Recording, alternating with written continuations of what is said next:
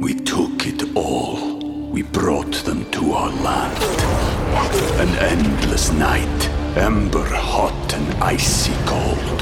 The rage of the earth. We made this curse.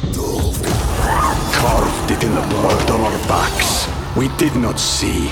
We could not, but she did. And in the end... What will I become? Senua's Saga. Hellblade 2. Play it now with Game Pass. You're listening to an Irreverent podcast. Visit irreverent.fm for more content from our amazing lineup of creators.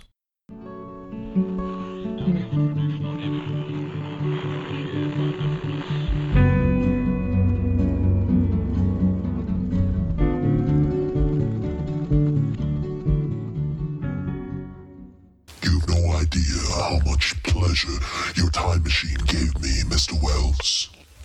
I had the great fortune of parlaying with the great mind of Alex Jones. I have it recorded on my phonograph device. Would you care to listen? Demand truth. Demand InfoWars. InfoWars. Tomorrow's news today. All right, ladies and gentlemen, we have a very, very special guest that's going to be joining us. Oh, Alex, you're making me blush. You know, at the end of the day, I'm just a patriotic American. But you've been in the Army, you've been in the Marines, you've been all over the world, you've been Blackwater, you've been State Department security. You've seen it. Okay, yeah, that is true. I'm a patriotic American who's also an extremely big deal. But, you know, I'm not here to talk about how much I can bench press, although I will say it's a lot. No, I'm here to talk about a new energy drink that will revolutionize your life. It's very interesting. I knew some of this. Tell me more. Okay, Alex. Well, let me ask you something. How many times has this happened to you? You're fighting a sadistic cabal of shadowy vampires who will stop at nothing to transform America into a hellhole. You're ready to fight back by replying to one of AOC's tweets. There's just one problem. You're extremely thirsty. Now, Alex, what would you do in that position? Drink a San Pellegrino like a liberal? Fizzy drink that is so essential and so good for your body. What? No, Alex, we rehearsed this. You're supposed to say, screw that. I want to try your new product. It's incredible what it does for me for energy and happiness. That's more like it. Yes, I was in a really bad mood yesterday. Had a fizzy drink, 30 minutes later. Stop. Happy as a pig in slop. Okay, first of all, weird analogy. Second of all, you're supposed to be helping me hawk my product, Alex. It's insane. Okay, you know what's insane? The fact that you could get in on the ground floor of this delicious, viscous, red, vaguely rust-smelling miracle drink for only $1 trillion. That's right. One time only. Why are we paying $1 trillion for those pieces of garbage? Wow, Alex, that escalated quickly. Look, you're going to give yourself a heart attack. Hey, listen, stop shooting your mouth off claiming I'm the enemy. Okay, well, you know what? This interview's over. I got Peter Thiel on speed dial. He's ready to make my miracle drink the official beverage of his floating private kingdom. Go have fun with it. Oh, I will, Alex. You know what? I'm going to enjoy my own drink right now here on your show. Now that's what I call a real diet supplement, Alex.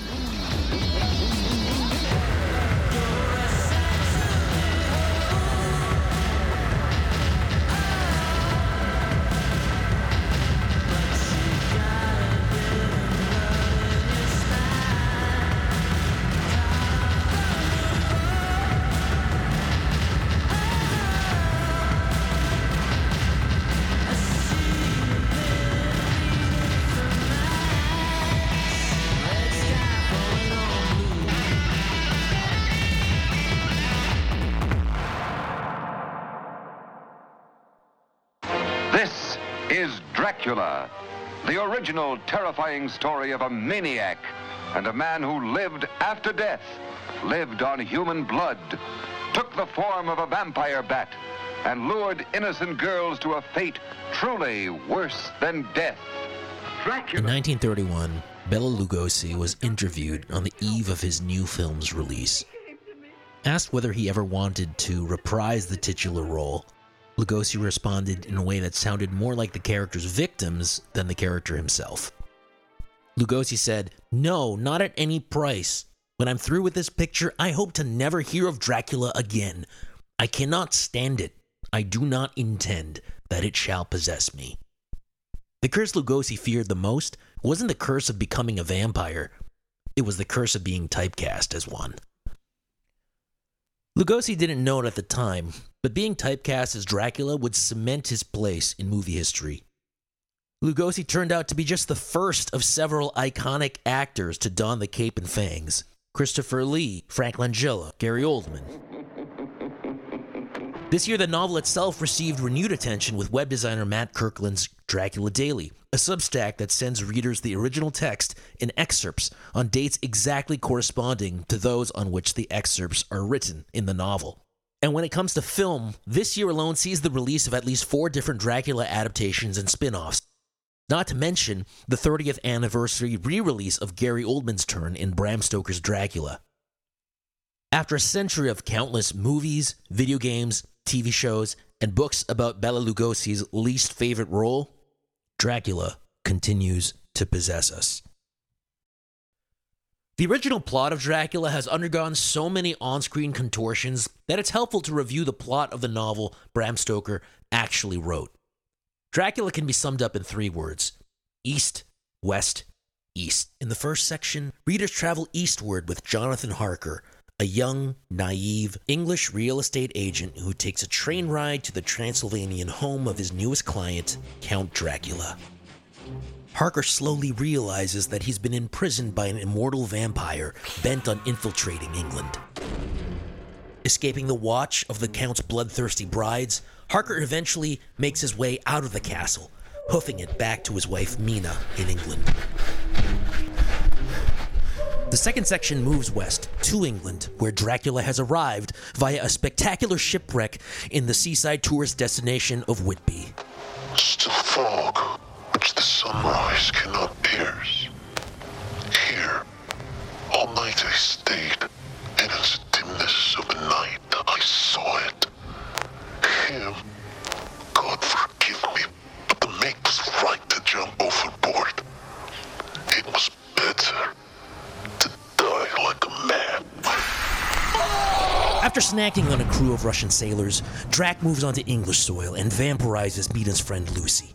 He then travels to London, where he creates layers throughout the city.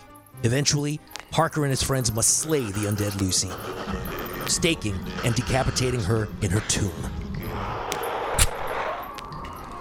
In the final section of the novel, Harker and company expel Dracula from London and follow him eastward again, back to Transylvania, to defeat him before his curse on Mina Harker permanently vampirizes her. After a long, exciting chase through the Carpathian Mountains, Jonathan Harker beheads Dracula with an extra long and extra sharp knife. But since he doesn't use the required wooden stake, the conclusion leaves us wondering whether Dracula might rise again. If just that 30-second summary leaves you winded, you can imagine how readers of Stoker's time responded. By 10 o'clock, the story had so fastened itself upon our attention that we could not pause even to light our pipe. To those who are fond of the ghastly and the terrible, Dracula will be welcome reading.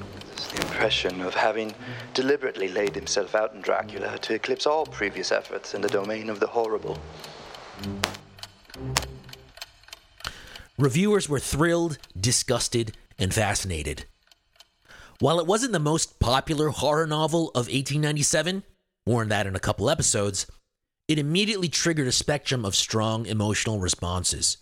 And a major reason for that effect was its depiction of Christianity. When I have a class of, 200 or more students, I think the biggest class I had for Dracula one year was like 475 students or something, one class. Out of all those students, whenever I asked, how many of you read the novel Dracula? And I have a digital, system that, they can answer questions in their, app and stuff like that, and it comes up on the screen. Out of like 475, you'd have like 10 that would say, yes, I've read the novel. But they all know who the character is. Well, how is that possible? How is the novel so famous if you only really know the character? Well, it's really adaptations that have made the novel famous by proxy. But Dracula as a character has retained his relevance because it's really become vampire in general has really become a symbol of being human, This is Dr. Stanley Stepanek, professor of Slavic languages at the University of Virginia. Dr. Stepanek's wildly popular course, Dracula, uses the character as a lens through which to explore vampire legends, and through those legends, to explore a range of human experiences, from religion to fears of racial difference. For that reason, He was an ideal person to help me explore the theological dimensions of Dracula. In original vampire folklore, I have only, in my studies at least, come across maybe one or two instances where Christian artifacts or symbols were used to try to seal a vampire in the grave. In one particular instance I can remember, and I don't remember the time period, we'll say probably 18th century, a vampire's so-called corpse was discovered in a grave, and then they threw a crucifix in with it and reburied it. Now, why would they do that in that case? But the majority of others, they would not do that at all. You would never see any reference to holy water or crucifixes or rosary beads or anything like that. What would they do? They would cover them in garlic. They would chop off their heads. They would stake them. They would dismember the body and scatter the parts around. They would put seeds in the grave. They would do all these things that don't seem Christian at all because they're not. The reason for that is simple. Most of these people already had Christian burials. So if the Christian symbols that they were buried with didn't keep them in the grave, obviously that's not going to work. According to Dr. Stepanek, religion actually wasn't that important to the vampire mythos before Stoker, a devout Irish Protestant, introduced crucifixes and Eucharist hosts into the war on bloodsuckers. Whenever he's deciding on the name for his vampire, in the original notes, he has like Count written there, sometimes with the blank space. Eventually, he settled on the name Count Vampire. So basically, the guy's name was literally Count Vampire. I mean, how stupid is that? Now, and in his research, he came across the name Dracula, meaning the real ruler, Vlad III Dracula. And in one of the books he uses for research, mentions in there that the word, essentially means a devil. So Stoker, and being a pretty Christian guy, like he generally avoided drinking. He definitely is the person that makes Christianity and Christian symbols a big theme in vampire hunting in that novel. Eucharist wafers, you have holy water, you have crucifixes. They make a paste out of holy water and Eucharist wafers, and at least one scene that I remember, Lucy's tomb and stuff like that. So.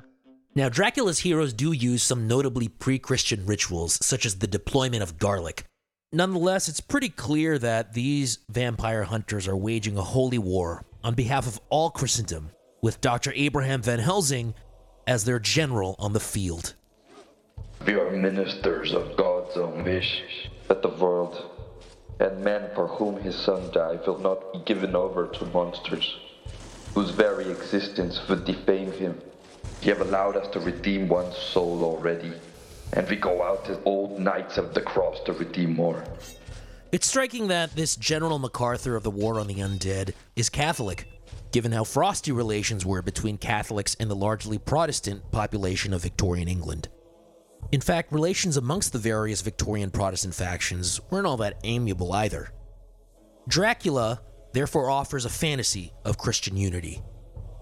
Along with these English Anglicans and at least one American Protestant, Van Helsing forges a brotherhood of modern crusaders, following in the footsteps of the old Knights of the Cross. This time, though, the crucifix isn't just a symbol stamped on their shields. It's a weapon in and of itself, whose power sounds a lot like the power of an active AR-15. I moved forward with a protective impulse, holding the crucifix and wafer in my left hand. I felt a mighty power fly along my arm, and it was without surprise that I saw the monster cower back before a similar movement made spontaneously by each one of us. In fact, the crucifix takes its place alongside more modern technologies at the Vampire Slayer's disposal, like guns, telegrams, and typewriters. For maybe the first time in the history of the novel, an author presented Christianity as a kind of literary action movie, and audiences loved it. But Stoker's Neo-Crusaders aren't just a relic of their time. They eerily anticipate the kinds of people who, over a century later, literally buy holy weapons named Crusader rifles. He reached out to us through social media when he heard about our Crusader rifle. Oh, nice. 120 years before QAnon, Stoker's novel enticed readers with the notion of a secret war against the undead, documented in an archive unnoticed by the lamestream media. Today, we're not just going to examine how and why Dracula parallels the monsters that Christian nationalists fear. We're also going to examine how Dracula's holy warriors foreshadow the heroes that Christian nationalists celebrate. But to do that, we have to first take a look at the culture of immersive spectacle that inspired Dracula's conspiratorial Knights of the Cross. In the little exhibition, we find the old and never to be surpassed ugly lion monsters with the mouth stretched until the head is half off and the eyeballs rolling out of their sockets, and the goddess Chinte with no end of arms, and all sorts of horrible old grinners who are to be devoutly worshipped. That's Charles Dickens, writing about the display of Chinese religious sculptures at London's Great Exhibition of 1851. This gigantic collection of arts and crafts from around the world offered an unprecedented chance for Londoners to see cultural artifacts from exotic countries. As Dickens' less than cosmopolitan reaction suggests, a huge part of the draw was to gawk at the weird cultural artifacts that Victorians had only read about in the accounts of missionaries and colonial administrators. The exhibition culminated a half-century of Victorian fascination with optical entertainment, wax effigies, theater productions, the giant panoramas we discussed last episode. But at the same time, the exhibition marked the beginning of a new era, an era of essentially commodifying the heathen. Through subsequent imperial exhibitions, the project of colonialism was transformed into a spectacular experience, something consumers paid to enjoy. And in the midst of that, authors like Charles Dickens aspired to create their own great exhibitions of words, literary attempts to replicate the horribly delightful experience of getting up close and personal with the bizarre, the exotic, the heathen. Of all the authors we're looking at in this podcast, Bram Stoker might have been the one most keenly attuned to the power of spectacle. Before he became a legendary horror novelist, Stoker was primarily known for his involvement in the London stage. Not only was he business manager of the famous Lyceum Theatre, but he also managed celebrated actor Henry Irving. Oscar de Muriel points out Stoker began writing Dracula in 1890, around the same time that his theater staged Macbeth. The supernatural horrors of Macbeth, its weird sisters and apparitions, are the 16th century precursor to Dracula's creatures of the night. It's only natural that he brought his theatrical flair to his own immersive apocalypse. Reading early reviews of Dracula, it's evident that readers thought the novel was a little too immersive. Mr. Bram Stoker should have labeled his book for strong men only, or words to that effect. Left lying carelessly around, it might get into the hands of your maiden aunt who believes devoutly in the man under the bed. Dracula, to such would be manslaughter. Keep Dracula out of the way of nervous children. The story is told in such a realistic way that one accepts its wildest flights of fancy as real facts. The key to Stoker's technique was his mode of presentation. Instead of telling the story straightforwardly, he offers fabricated newspaper articles, journals, telegrams, phonograph transcriptions, and letters. What makes Dracula a little more unique is he's incorporating modern day technology like typewriters and phonographs to give that style, and also placing it based on the details in the book. We know that the plot is essentially taking place in 1893 specifically, so which makes it really modern. So a reader back then, it'd be like today if you lived in New York City and Stoker's describing the Empire State Building and Dracula's in it. Like it feels like something that not only is real, but something that you've been in and you see outside your home. In a preface to the Icelandic version of Dracula, Stoker even compares Dracula's crimes to the Jack the Ripper slayings of 1888. It's as if Stoker stumbled on the conceit behind found-footage horror movies like Paranormal Activity, where part of the low-res, shaky cam fun is pretending that you're watching fragments of actual events. That's not the only way that the novel's prose recalls the movies either. Throughout, the novel has a kind of proto-cinematic quality, suggesting Stoker might have seen the first films screened in London. There was a bright full moon with heavy black driving clouds which threw the whole scene into a fleeting diorama of light and shade as they sailed across. For a moment or two I could see nothing, as the shadow of a cloud obscured St. Mary's Church and all around it. Then as the cloud passed, I could see the ruins of the abbey coming into view, and as the edge of a narrow band of light, as sharp as a sword cut, moved along, the church and the churchyard became gradually visible. Whatever my expectation was, it was not disappointed, For there on our favorite seat, the silver light of the moon struck a half-reclining figure, snowy white. In these passages, we can see Stoker trying to do for the novel what the Great Exhibition did for the humble museum half a century before. Just like the Great Exhibition's designers, Stoker entices his English audience with sights and sounds that were completely alien, yet also present right here in the middle of the England they know. And just like those designers, Stoker sold his spectacle as authentic, vetted by an expert, above all, real. We took it all. We brought them to our land. An endless night, ember hot and icy cold. The rage of the earth. We made this curse. Carved it in the blood on our backs. We did not see. We could not, but she did. And in the end... What will I become? Senua's Saga. Hellblade 2. Play it now with Game Pass. As we discussed in the last episode, though, what made Dracula seem so disturbingly real wasn't just Stoker's ability to fabricate newspaper articles. It was also the way that the book reminded readers of what they might fear in real life. And insofar as Stoker's secret history casts vampirism as an all-encompassing conspiracy, his Great Exhibition of Horror simulates another kind of conspiracy over which white Christians in the 1890s were increasingly obsessed. His face was a strong and very strong aquiline, with high bridge of the thin nose and peculiarly arched nostrils, with lofty domed forehead and hair growing scantily round the temples but profusely elsewhere. There was a mocking smile on the bloated face, which seemed to drive me mad. This was the being I was helping to transfer to London, where perhaps for centuries to come he might, amongst its teeming millions, satiate his lust for blood, and create a new and ever-widening circle of semi-demons to batten on the helpless. Like many scholars of Victorian literature and culture, I'm ambivalent about my object of study. On one hand, I'm an unabashed fan of novels like Dracula. But on the other hand, I think we have a moral obligation to recognize how these texts reflect the period's xenophobia, homophobia, sexism, and elitism. And when it comes to British attitudes towards Jewish immigrants in the 1890s, it's clear that this era isn't past us at all.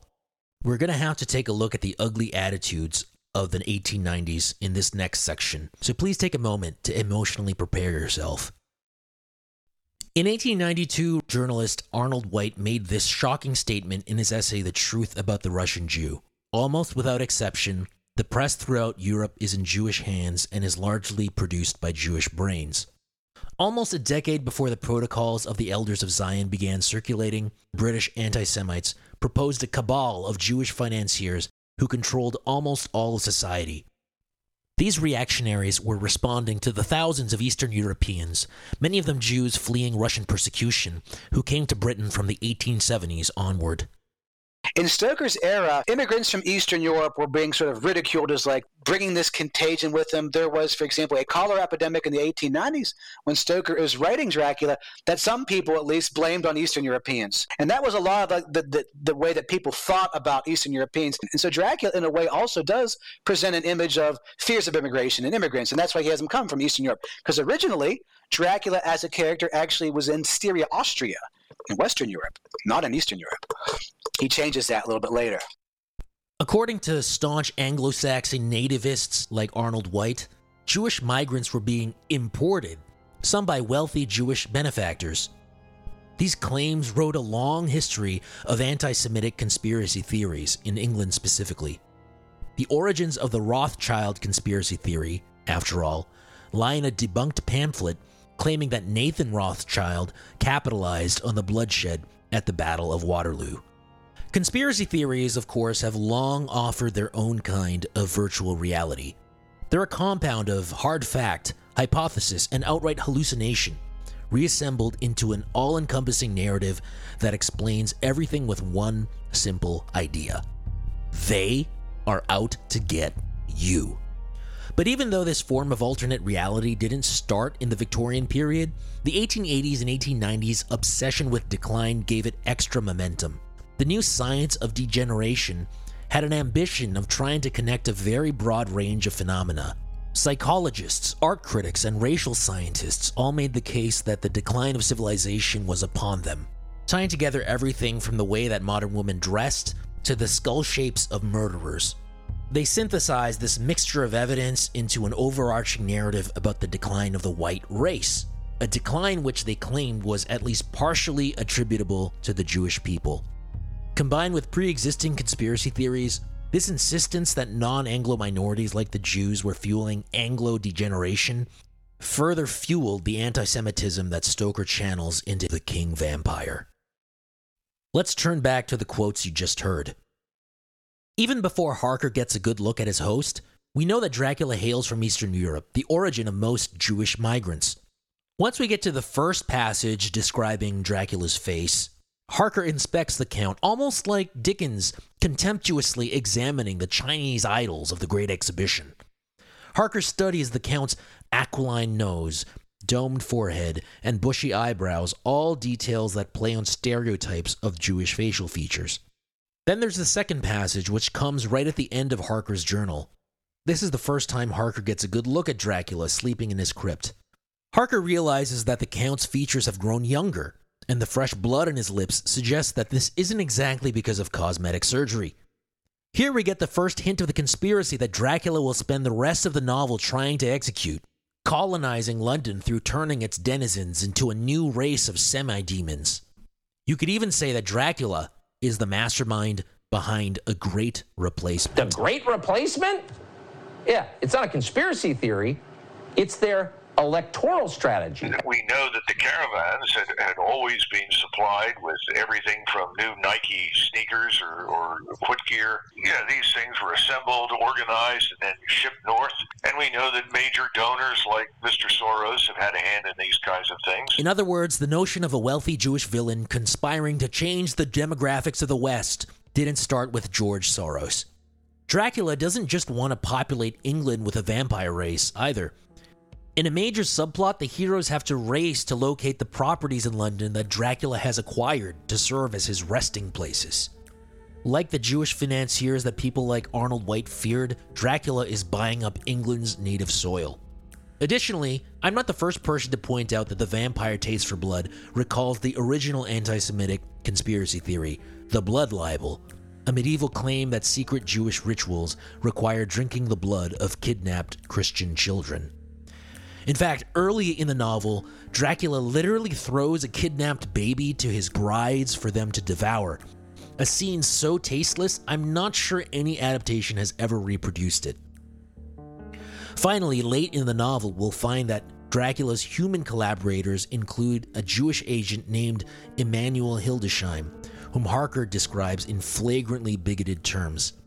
It's one of the ugliest moments in a novel littered with subtextual racism. As absurd as these anti-Semitic canards might seem, they actually form part of the book's aspiration to realism.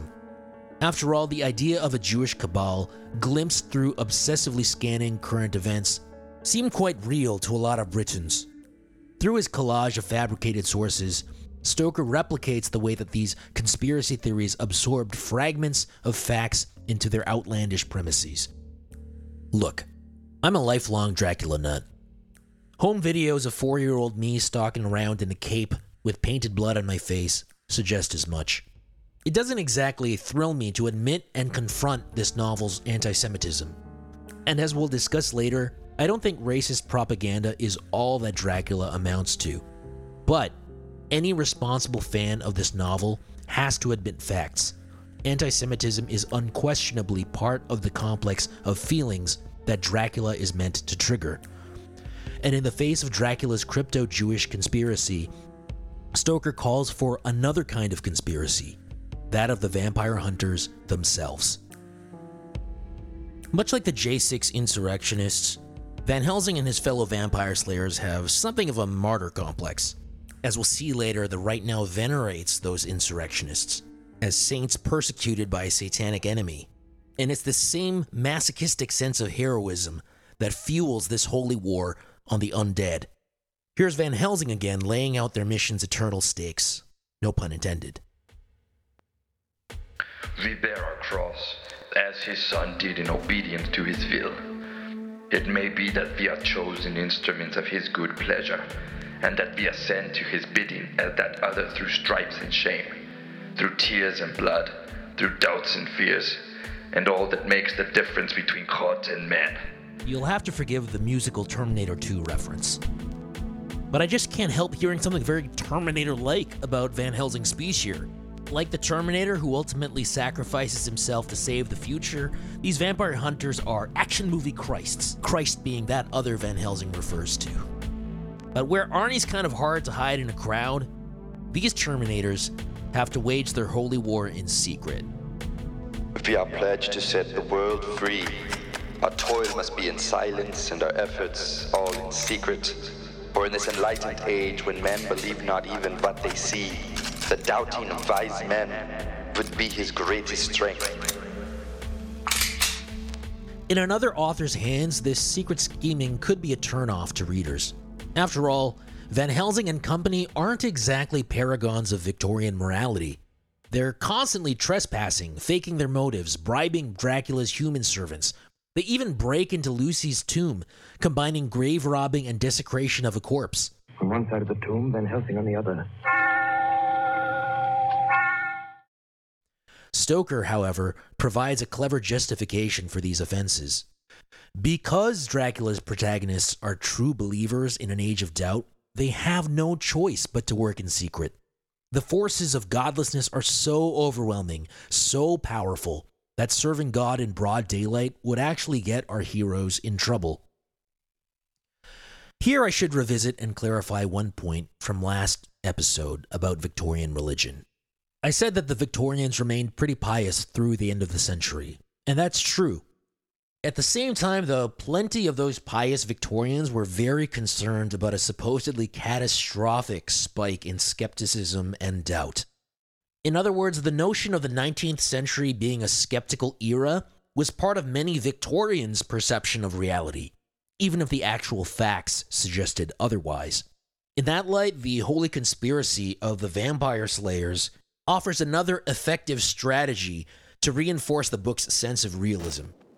You can picture Stoker putting his arm around the reader's shoulder and saying, "Look, we know how things work in the real world, right?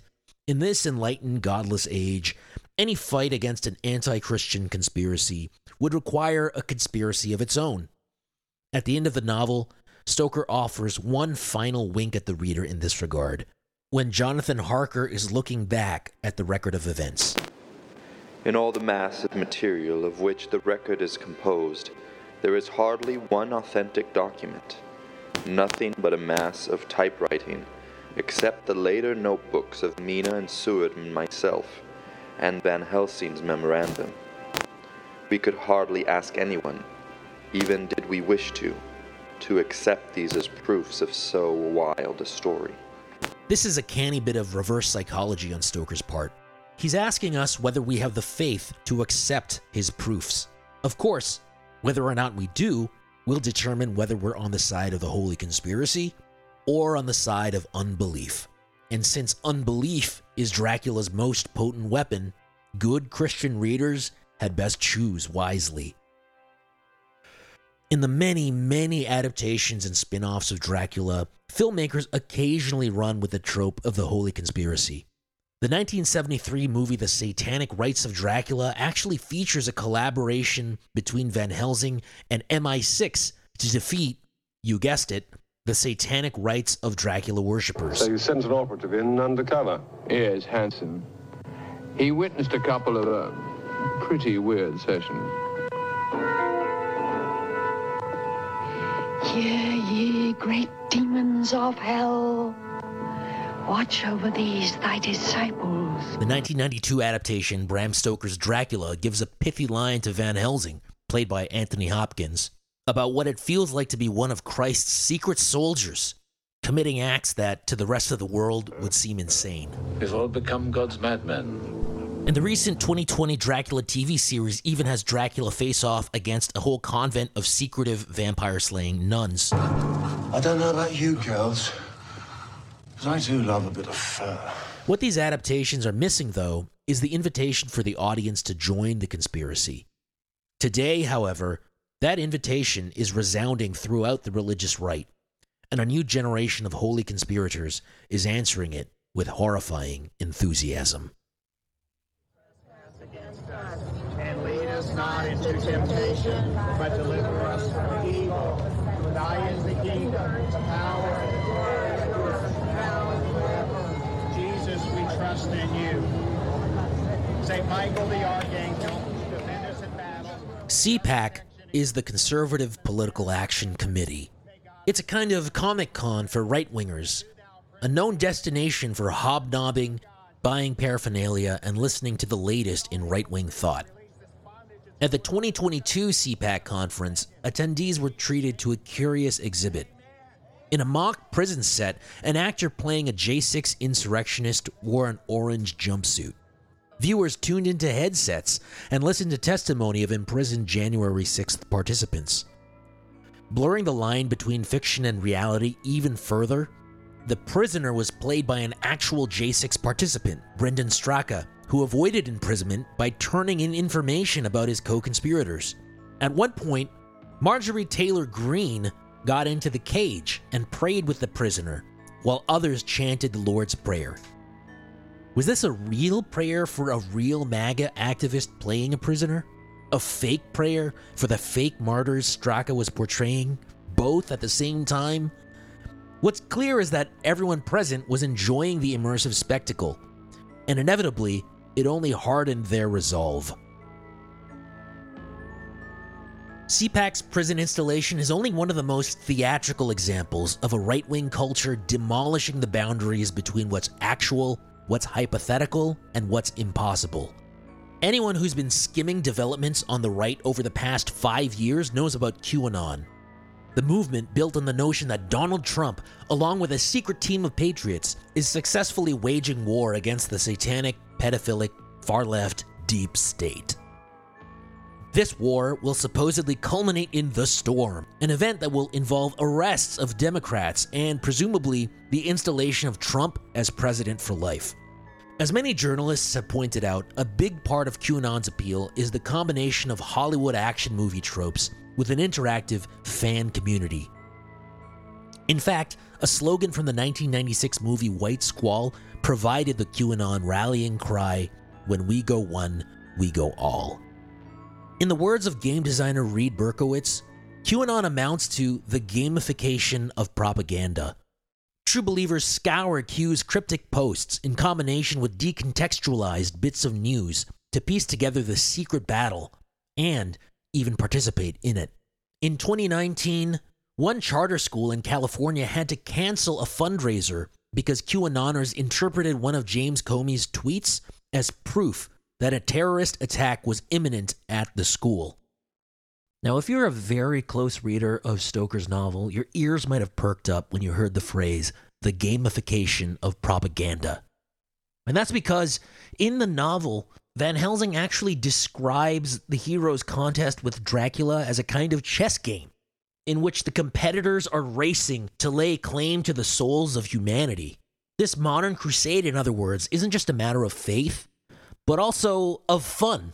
From the inside, QAnon feels like the horrifyingly pleasurable sensation that readers of Dracula feel as they follow along with Harker and Van Helsing and the rest of the gang's hunt for Dracula.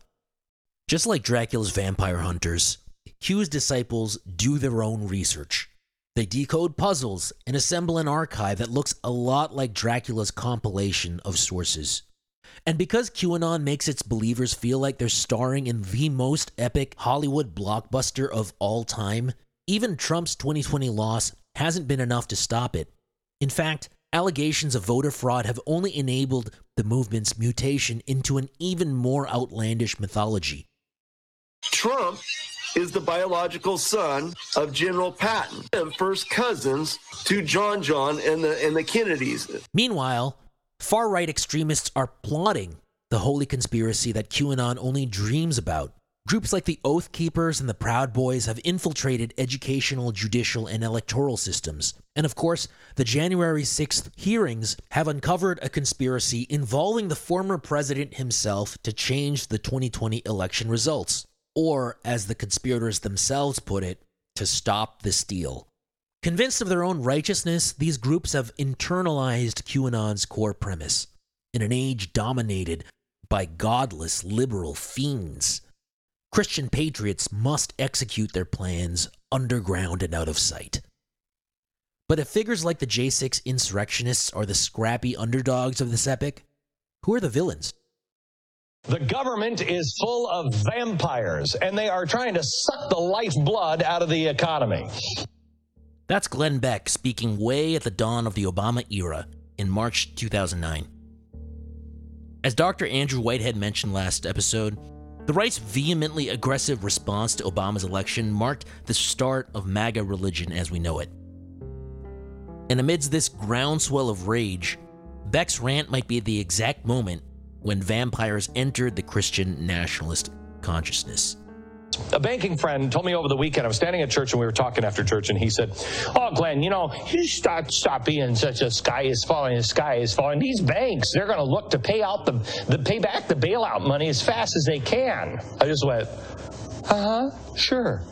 You think they're going to take the fangs out of the necks of the banks and the businesses? I don't think so. Today, over 13 years later, vampires are possibly the foremost creatures in Christian nationalism's gallery of monsters. And the king vampire himself often takes center stage by name. On right-wing Twitter, you can find endless variations on the sentiment that telling the truth to Democrats or liberals is like showing a crucifix to Dracula. Alex Jones in particular seems to have a soft spot for this trope. So it's a bunch of vampires eating each other. Trump just wants to connect with a spirit that is good. He's the opposite of a vampire. He needed to go to that rally. They're like Count Dracula being drug out of his keep at high noon and his coffin being thrown open. The sunshine of freedom and Americana becoming popular again, and our will not being broken, and being proud and having success. In the run-up to the midterms, Marjorie Taylor Greene jokingly, but also not jokingly, compared congressional Democrats to vampires and other night creatures. Nancy Pelosi will keep us in the House chamber voting sometimes until 1 or 2 o'clock in the mornings. And I couldn't figure out why. And I'm like, maybe it's just because they're kind of night creatures, like witches and vampires and ghouls. Okay. They kind of are. These Dracula and vampire illusions are delivered in a semi-ironic tone. But the nature of the right means that the irony thinly veils an entirely sincere perspective. And beyond these smirking references, one finds Dracula barely disguised as some of the fiends that the right loves to hate the most.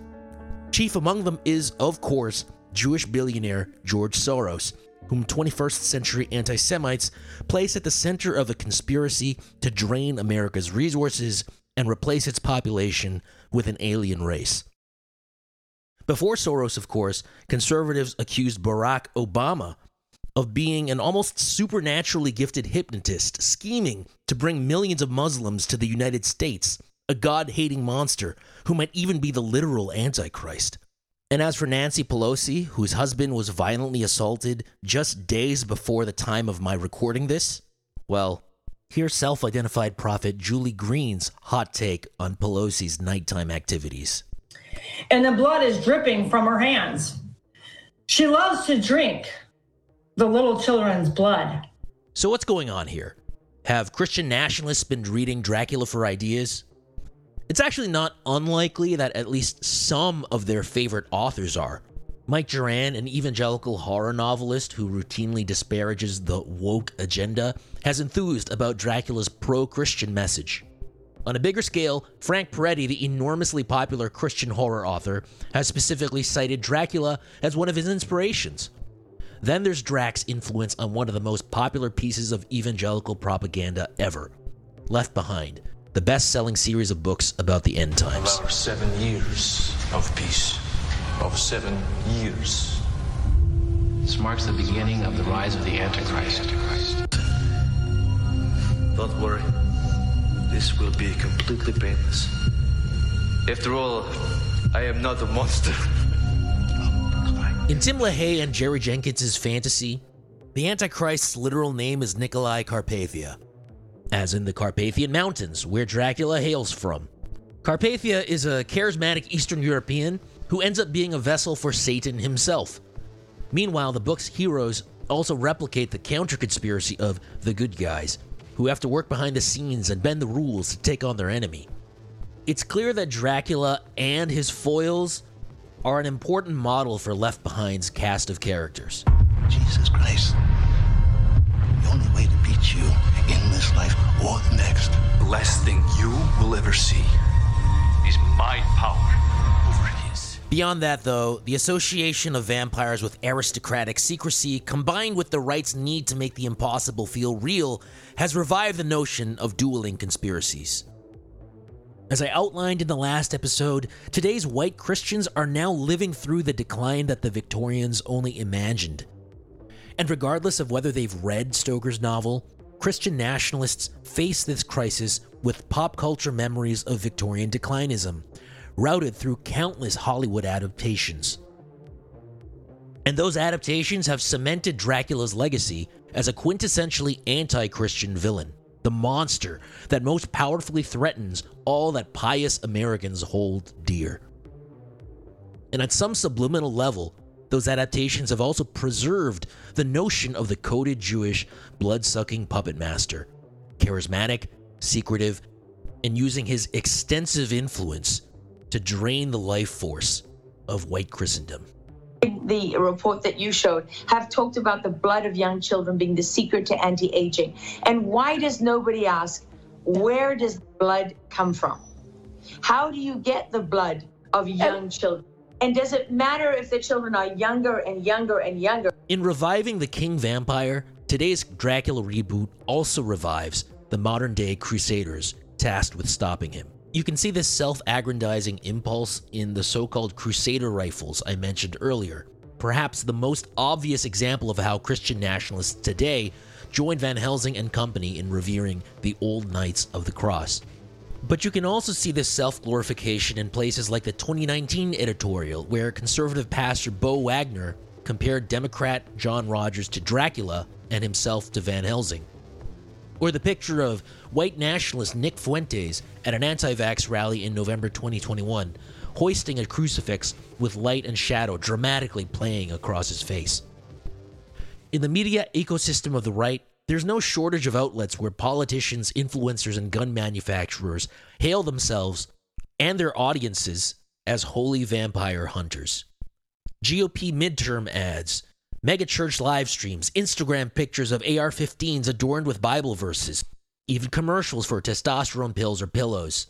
You could call all of that imagery authoritarian advertising, a combination of Trump personality cult and multi-level marketing. We're going to make America great again. I love you. Thank you.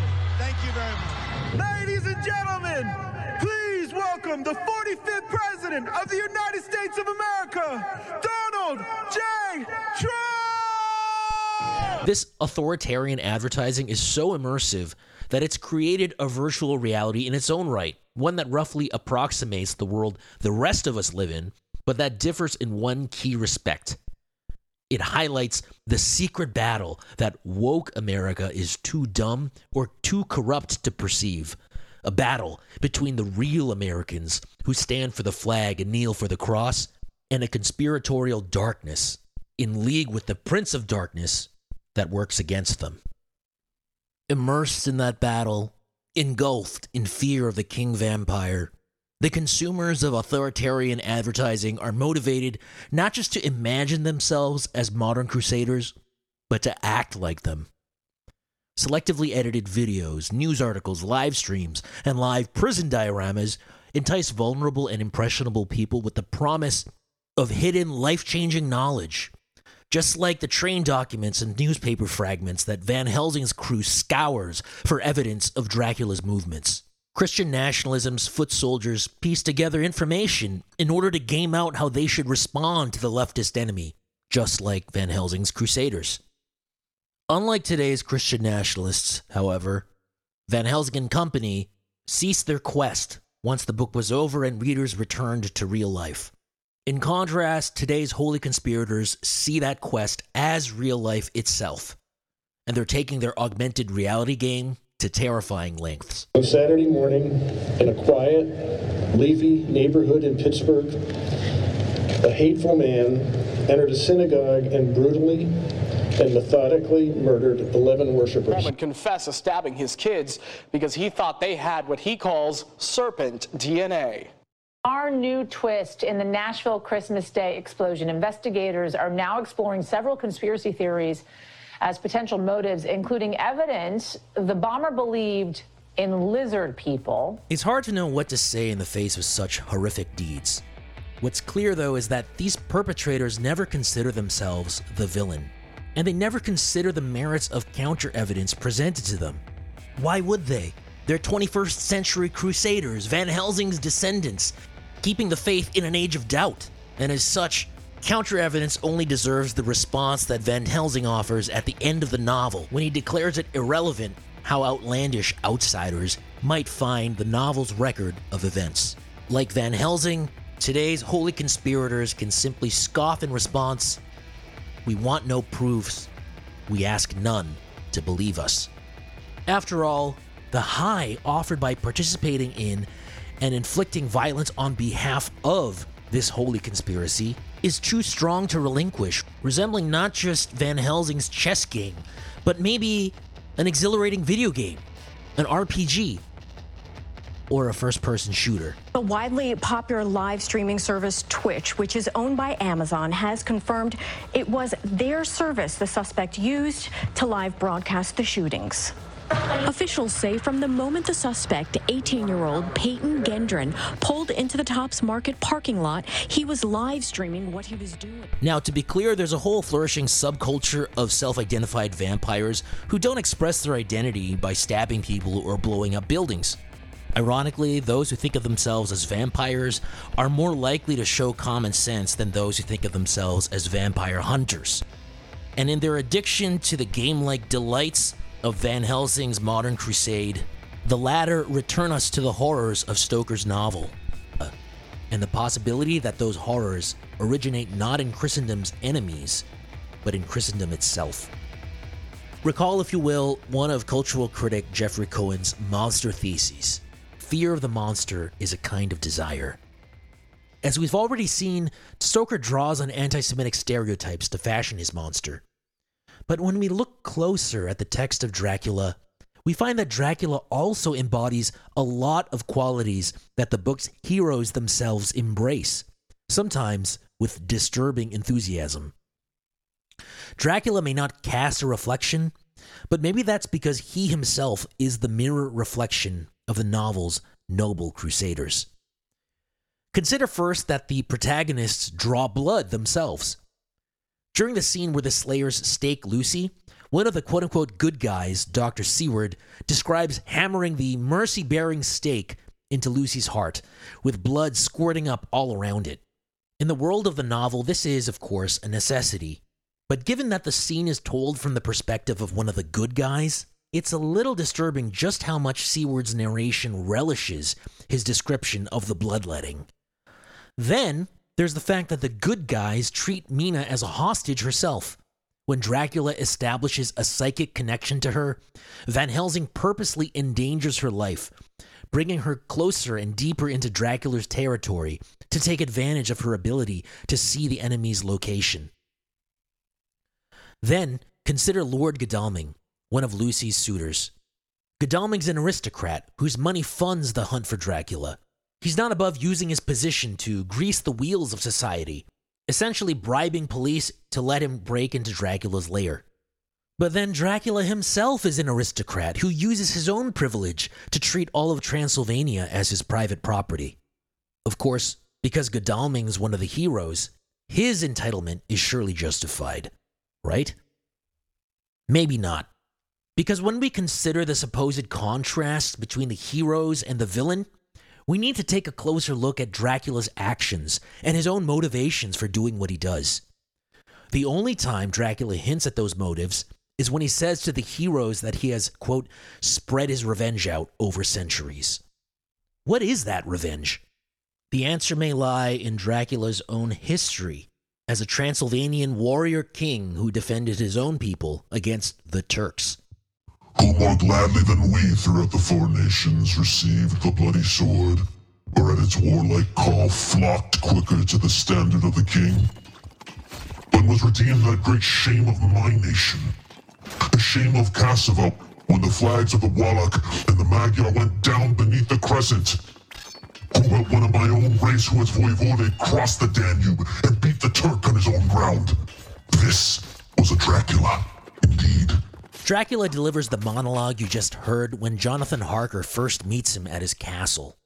Although he pretends he's talking about an ancestor, he's really talking about himself. He boasts that he rode under the flag of the Magyars, which, like many European flags, included a cross. That means that Dracula literally cut his teeth slaughtering Muslims under the banner of the cross. Despite rescuing Christian Europe, though, Dracula seems to feel that his bloodline has been overshadowed by less worthy dynasties. In the monologue, he goes on a long rant about how his ancestors were the mightiest warriors of all the European tribes, a tribute to Transylvanian blood and soil that foreshadows the talking points of 1930s fascism. Then Dracula boasts, "I am Sir. The Zekis and the Dracula, as their heart's blood, their brains and their swords, can boast a record that mushroom growths like the Habsburgs and the Romanovs could never reach." In other words, Dracula is a kind of Christian nationalist for his time, one who seems to resent other Christian nations for not giving his people the respect they deserve. But after fighting the Turks awakened his taste for blood, this Christian nationalist didn't stop there. Van Helsing later says that Dracula sought even more power by entering a school for warlocks called the Scholomance. It's actually at this school, according to legend, that Dracula seems to have sold his soul to the devil in exchange for vampiric powers. In a supreme irony, fighting for Christ led Dracula straight into the arms of the devil. All of this returns to the question of why Dracula wants revenge against Britain specifically. Maybe he means that he wants revenge against the Turkish troops he once fought. Only, why would he need revenge if he already defeated them? And why would he go to Britain to execute it? Here's my theory. Dracula wants revenge on one of Christendom's westernmost nations, which got all the glory for defending Christian Europe, even though it did next to nothing to aid Dracula on Europe's eastern edge. To my knowledge, few if any scholars have proposed this explanation for why Dracula wants to conquer Britain. But isn't it plausible that he resents Britain for becoming the center of Christendom when, in his opinion, Transylvanians were the ones who actually protected the borders of Christendom? If we linger on this hypothesis, it is indeed striking how Dracula's quest for revenge mirrors that of our quintessentially English hero Jonathan Harker towards the end of the novel. At this point, Harker's desperate to stop his wife Mina from turning into a vampire. As Harker vents to Dr. Van Helsing, he exclaims, "I care for nothing now except to wipe out this brute from the face of creation. I would sell my soul to do it." It's a line that reveals just how muddied Jonathan's motives have become. Does he fight for the glory of God, for his wife's honor, or for his own sense of personal grievance? At any rate, this appetite for vengeance invites comparison to Dracula, who sold his own soul to accomplish his own purposes. All of which suggests that Jonathan's own bloodlust might not be satisfied by simply beheading his enemy. I'm not sure whether Bram Stoker intended to suggest that Dracula is the mirror image of Christian violence. Certainly, as an Irishman, Stoker's support for the Empire might have competed with a keen awareness of the horrors that the English inflicted upon his countrymen, not least in the name of their version of Christianity.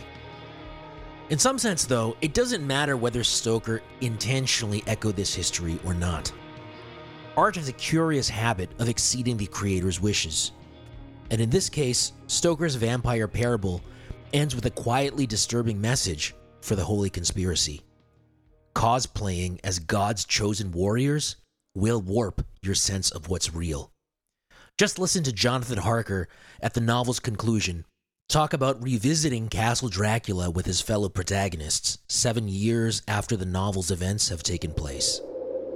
In the summer of this year, we made a journey to Transylvania and went over the old ground which was, and is, to us so full of vivid and terrible memories.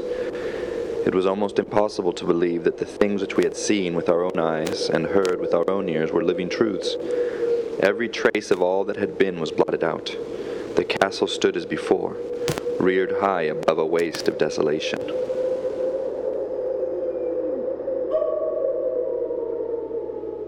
What strikes me about this passage is how weird it is for Harker, as well as the other holy conspirators, to want to return to Castle Dracula in the first place. Why revisit the scene of your greatest trauma? It's almost as if Harker and company want to torture themselves with their vivid and terrible memories, just so they can verify that those memories actually took place. It's as if they're haunted by a need to prove their bizarre adventures to themselves, and maybe relive the thrill of decapitating the Count. Because without that reminder, they'd be just a gang of sadistic weirdos, tormented by figments of their imagination.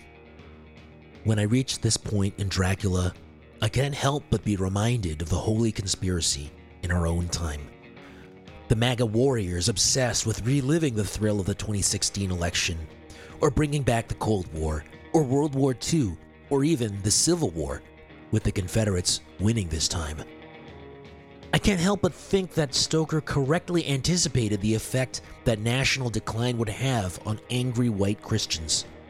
After all, the holy conspiracies that Christian nationalists obsess over provide the exact same function as the vampire slayers return to Castle Dracula.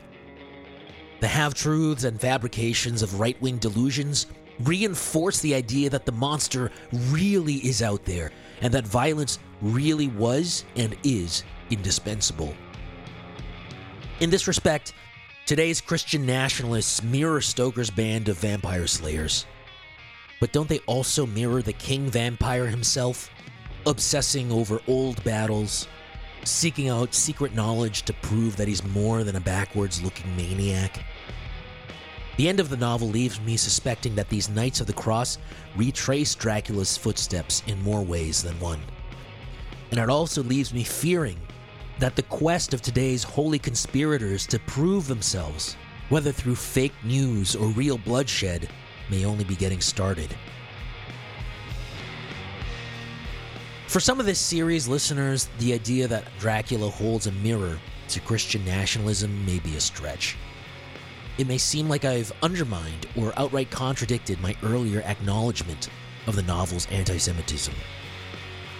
But one of the reasons Dracula's lasted for so long is that the novel has a kind of dream logic. It's contradictory, ambiguous, open to interpretation. And in that light, it's worth closing with a reminder that the king vampire is also a king shapeshifter. He can appear as a bat, a wolf, a cloud of mist, or perhaps as the foreign boogeyman of anti-Jewish Anglo-Saxon churchgoers, baiting them into becoming the worst versions of themselves. Perhaps this is Dracula's final joke, the final move in his chess game, one that he may live to make again.